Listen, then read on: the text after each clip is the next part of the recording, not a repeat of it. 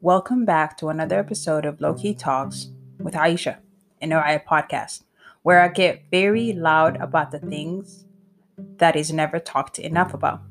I would like to take a moment to say thank you to those of you who have been tuning in, sharing, not only sharing, but also sharing your feedbacks with me. This episode is all about getting loud, starting conversations that may come off a bit uncomfortable. And hopefully, in the end, it will get us talking. Stay in touch with the most recent episodes at Loki Talks with Aisha on Instagram. Start discussions and also um, share your feedbacks, please. And as always, I have so much to say, and your messages are a great reminder for me to continue to get us talking and to continue getting loud about what matters. That being said, I am very sorry that I have been holding off this episode. I could list many reasons why, but I will be honest. Main reason being I just couldn't come around recording this episode. Before I start this part 2 of mental health, this episode is different from previous episodes. It is part 2 of mental health, and I have a special guest with me. I would like to introduce Dear Rama, my dearest sister, friend, and somewhat my personal, unofficial therapist. Dear Rama is a creative writer, feature educator, and a bookworm. She was a blogger, but she's currently taking a break from that. She's also someone who is very attentive when it comes to topics like this. I'm just very grateful to have you sit down with me and unpack the things that we definitely do not talk about in most Somali or immigrant households. Diorama is very private and does not really want me to go details into her bio. I will attach her socials in the descriptions of this episode. As I said, this episode is kind of like a discussion and a talk with Diorama. We do this so often that we hopefully do not forget that we are recording. Please keep in mind that the things that are said in this podcast are merely based on personal experiences, research, and definitely a reflection on the things that we had witnessed in the community. In part 1 of mental health, I focused on 2 things, those things being anxiety and depression. In this episode, we will discuss more about depression, what is depression by book, and what is the medical term of depression altogether. Generally, depression is a common and serious medical illness that negatively affects how you feel, the way you think, and how you act.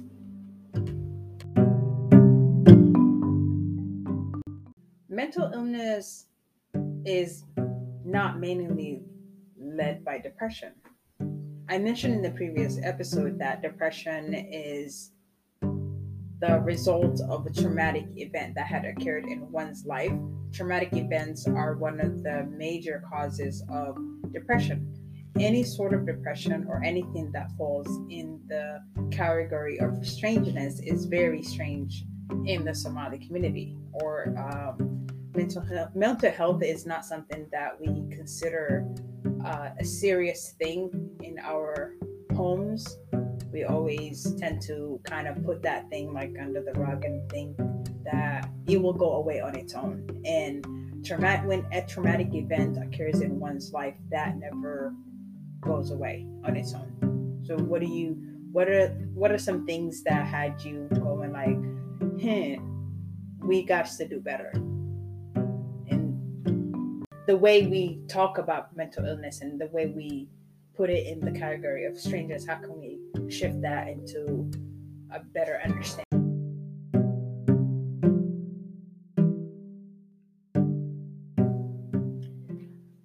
Okay, Aisha. So, first of all, I think that recognition is the most important way to deal with depression in our community. Oftentimes, we do not recognize it. We think that if someone is depressed, They're depressed because they have low iman, or they are depressed because they're not grateful enough. Um, like you said, depression happens for a reason. It either happens because somebody went through trauma or somebody is going through trauma at that time. So we need to recognize it for what it is. First of all, recognize it. If someone in your family is going through depression, if they're not waking up, if they're in bed all day long, you have to recognize what's going on with them. Don't downplay it. Don't mistreat it. Don't think it's just something that's going to go away. It's not going to go away. Reach out to them, recognize it, hear them, see them. Yeah, and exactly. So, like you said, recognizing, like, for us to fix something, we have to first point at the problem. For us to find a solution, you can't just find X if you can't find the rest of the problem to solve X. So, you made a great point there. Like, we lack that like recognition, because mental illness is not something that is present physically. It's something that is always not, like, we rather not see it, and we always very dismiss people even if we don't want to. We're very good at like saying, oh, this will go on its own. Oh, it's all in your head. Like, you will do it, even though that sounds like you're helping the person, you make them feel better for a couple minutes. It's When not a they're long-term solution. Exactly.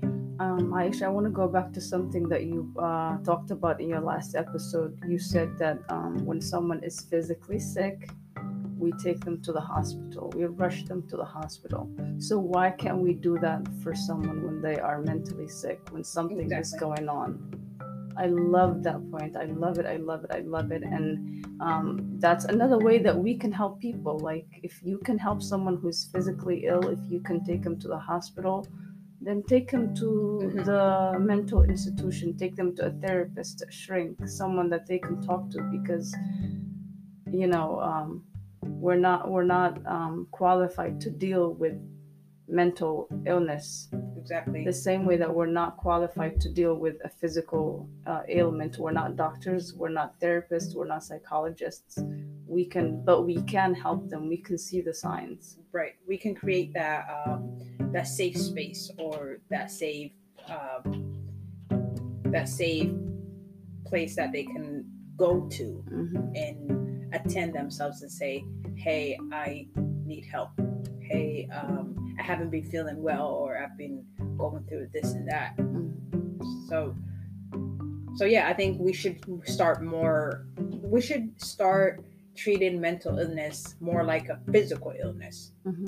We don't really do that. Like, that's something I've noticed, like, so much in our community. Like, we'd rather not deal with it, and then when it gets too late, that's when we tend to fix it. We tend to get on maybe Facebook Live and say, oh, this mother of 6 children died in the bathtub. Like, I was reading about that, I think a couple months or weeks ago, and she was suffering from postpartum depression, and that's real.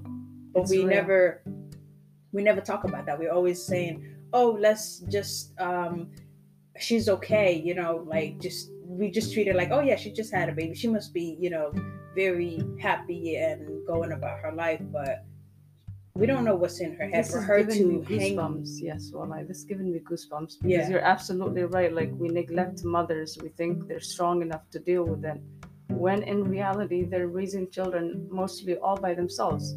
If the husband is there, maybe he's just there to provide money, but not the support. It's absolutely beautiful. Yeah, the emotional support is very important, especially in this, like, the postpartum stage.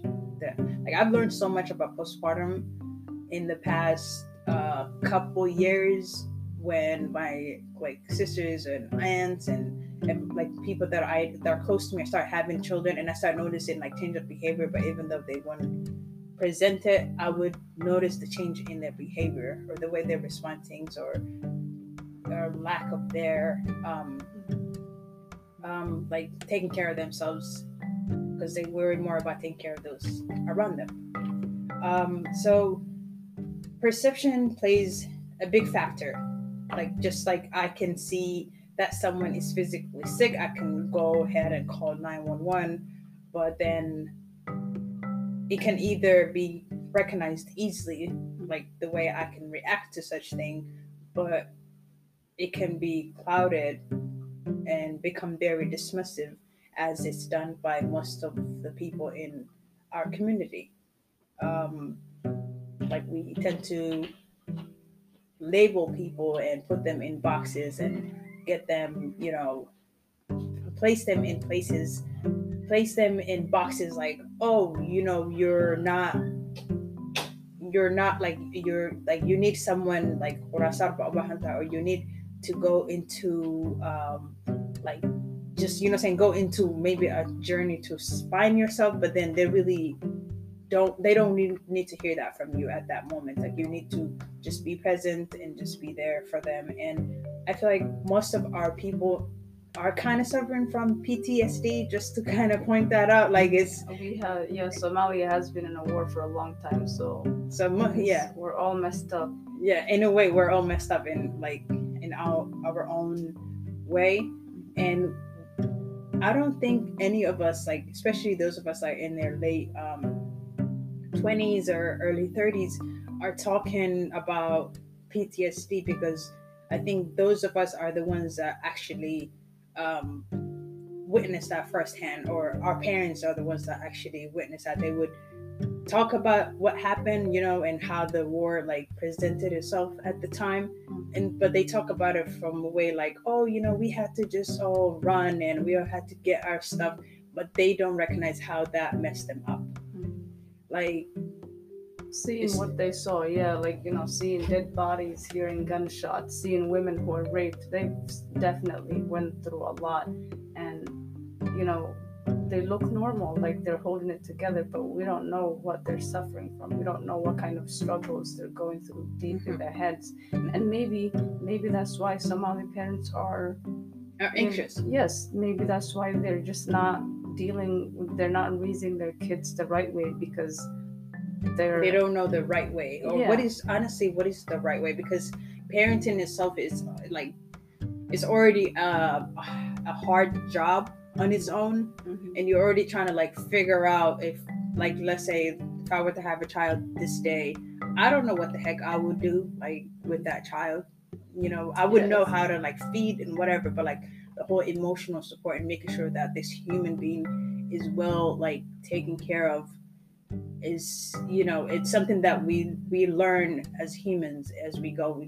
That's part of our survival kit. Like I think I hear what you're saying. You're saying that parents, when they're suffering from PTSD, they transfer that through their children, because they haven't dealt with the problems that they went through. They have to suck it up. Yes, no one talked to them, no one helped them through it, and so in a way they're transferring that to their kids. Aisha, there's another question that I wanted to ask you. Let's talk about, I really want to know what you think of marriage and how Somali people solve mental illness through marriage, or how we are ashamed to talk about mental illness. Let's first talk about that. Why are we so ashamed of talking about mental illness? I think we're so. I think those of us, like our younger generation, were more comfortable talking about mental illness and our emotions, but we're at the same time feeling uncomfortable to seek help, or at least find a way to help others. But that is a good question. I don't think we talk about mental illness in a healthy way. Yes, so like we don't even recognize it, like we are ashamed. If you have someone in your family who is mentally sick, we tend to hide it. We tend to see that as a defect.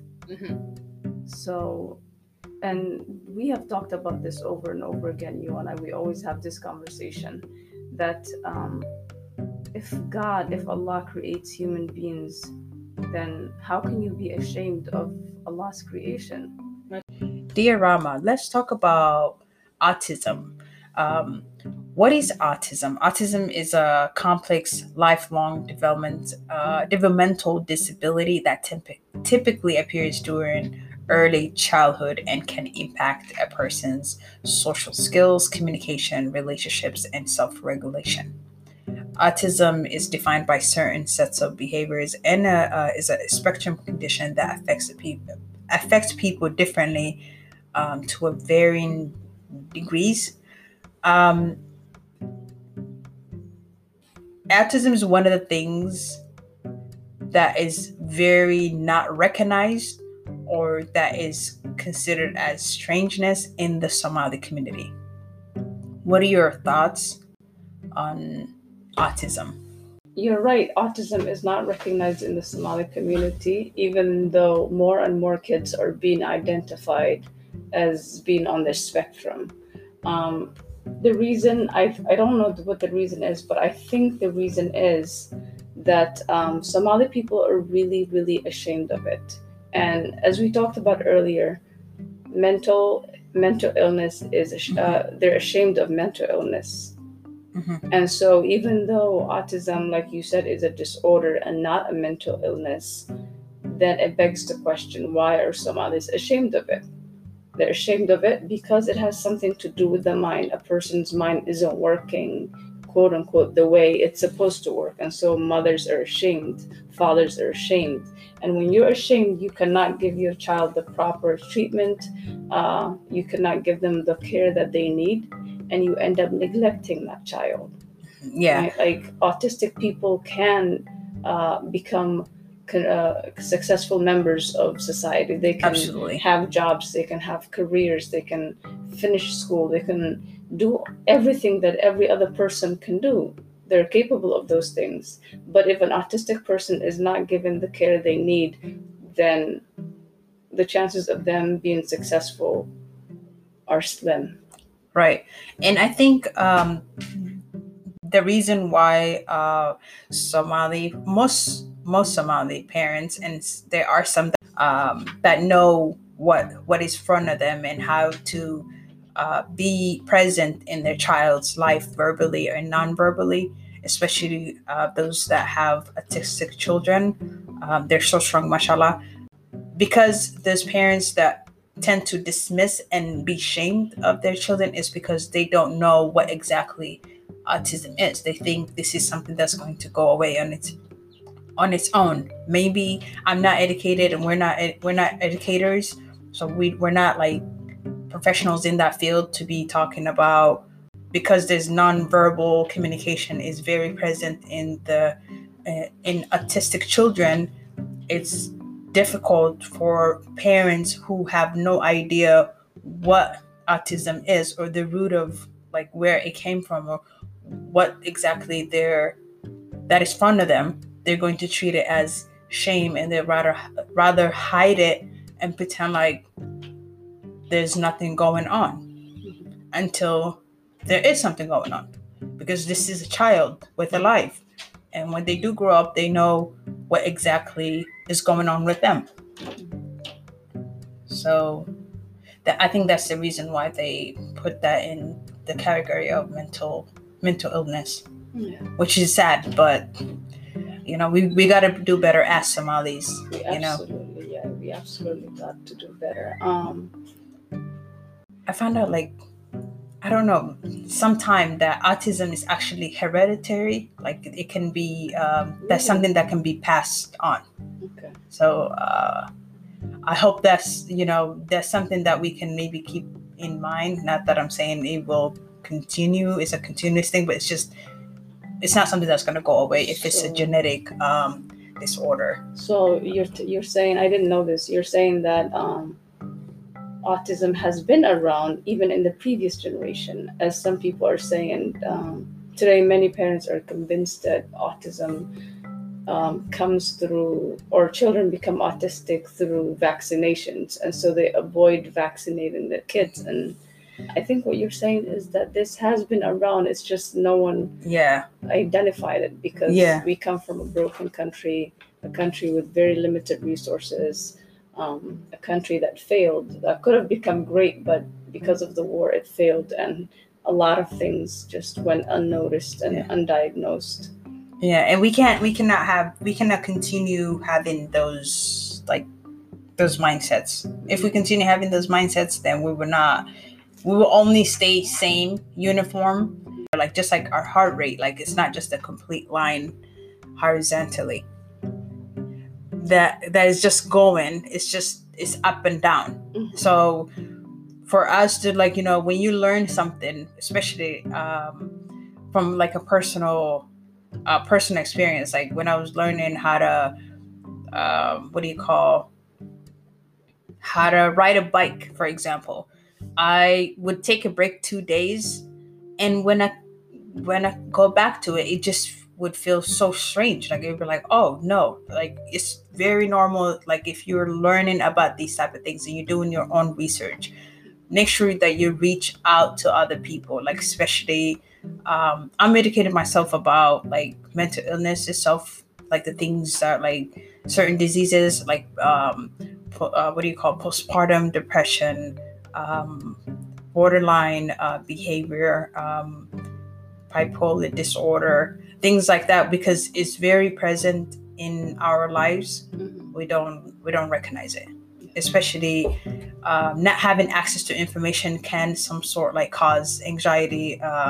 With the way we receive information through social media, everything is so like simple, everything is fast. And I remember when the pandemic occurred, staying at home for such a long period of time, and such a long period of time was not a problem for me, but I actually loved staying home, but not to be bothered to go out. But when the lockdown and the curfews had arisen, and the news is like on every single day in the house, and everyone is like glued to their phone and refreshing the WHO, which is I think World Health Organization page, to count the numbers of COVID. That's kind of scary. Like I would even like search Somalia, but like, oh, people back home, are they like okay? Like, has COVID affected people? That kind of like created like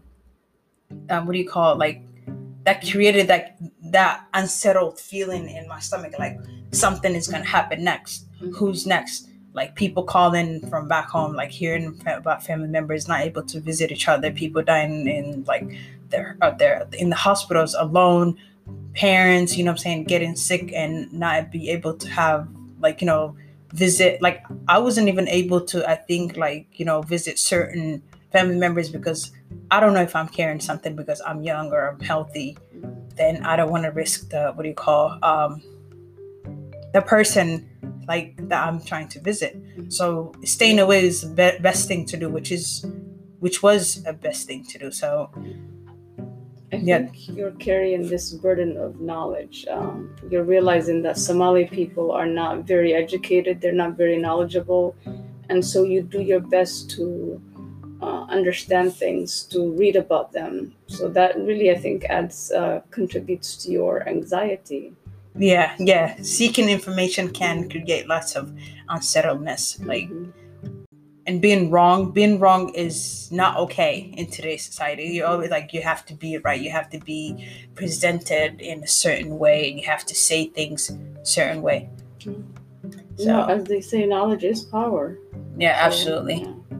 We know what happens when people are ignorant. They don't treat people who are sick, people who are mentally ill. They don't treat them because you don't have the knowledge, and if you don't have the knowledge, you can use other forms of medicine. This is something that we also talked about before, how mentally sick men are forced to marry women in hopes that they will get better.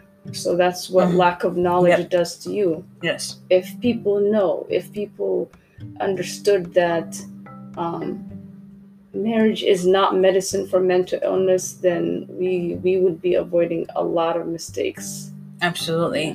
Because we're worried about our selfish way of living. Mm-hmm. We'd rather say, oh, let this person or this man create life with this woman, then maybe, like you said, it will go away. Hopefully he'll get better. That's what people are hoping. Oh, that he's sick because he needs a woman. He's sick because he's single, or he needs a woman in his life. When he has that responsibility, he's gonna get better. When in reality, that's not what's wrong with him. Exactly. And he's not gonna get better through marriage. Exactly. And you cannot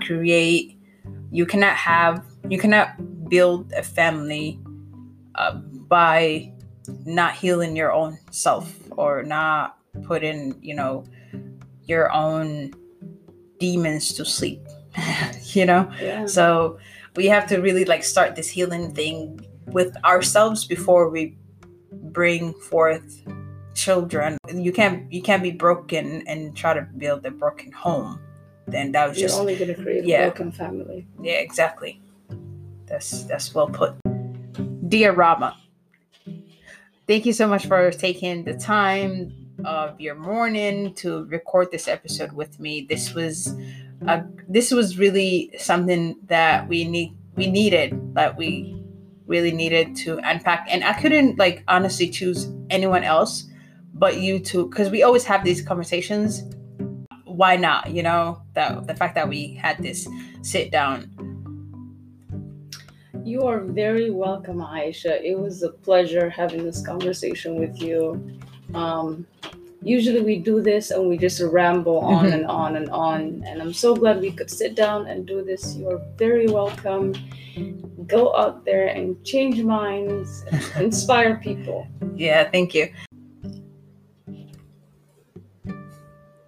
Let's continue to grow, reflect, and understand. As always, thank you so much for tuning in to Low Key Talks with Aisha and No Ed Podcast. Assalamu alaikum.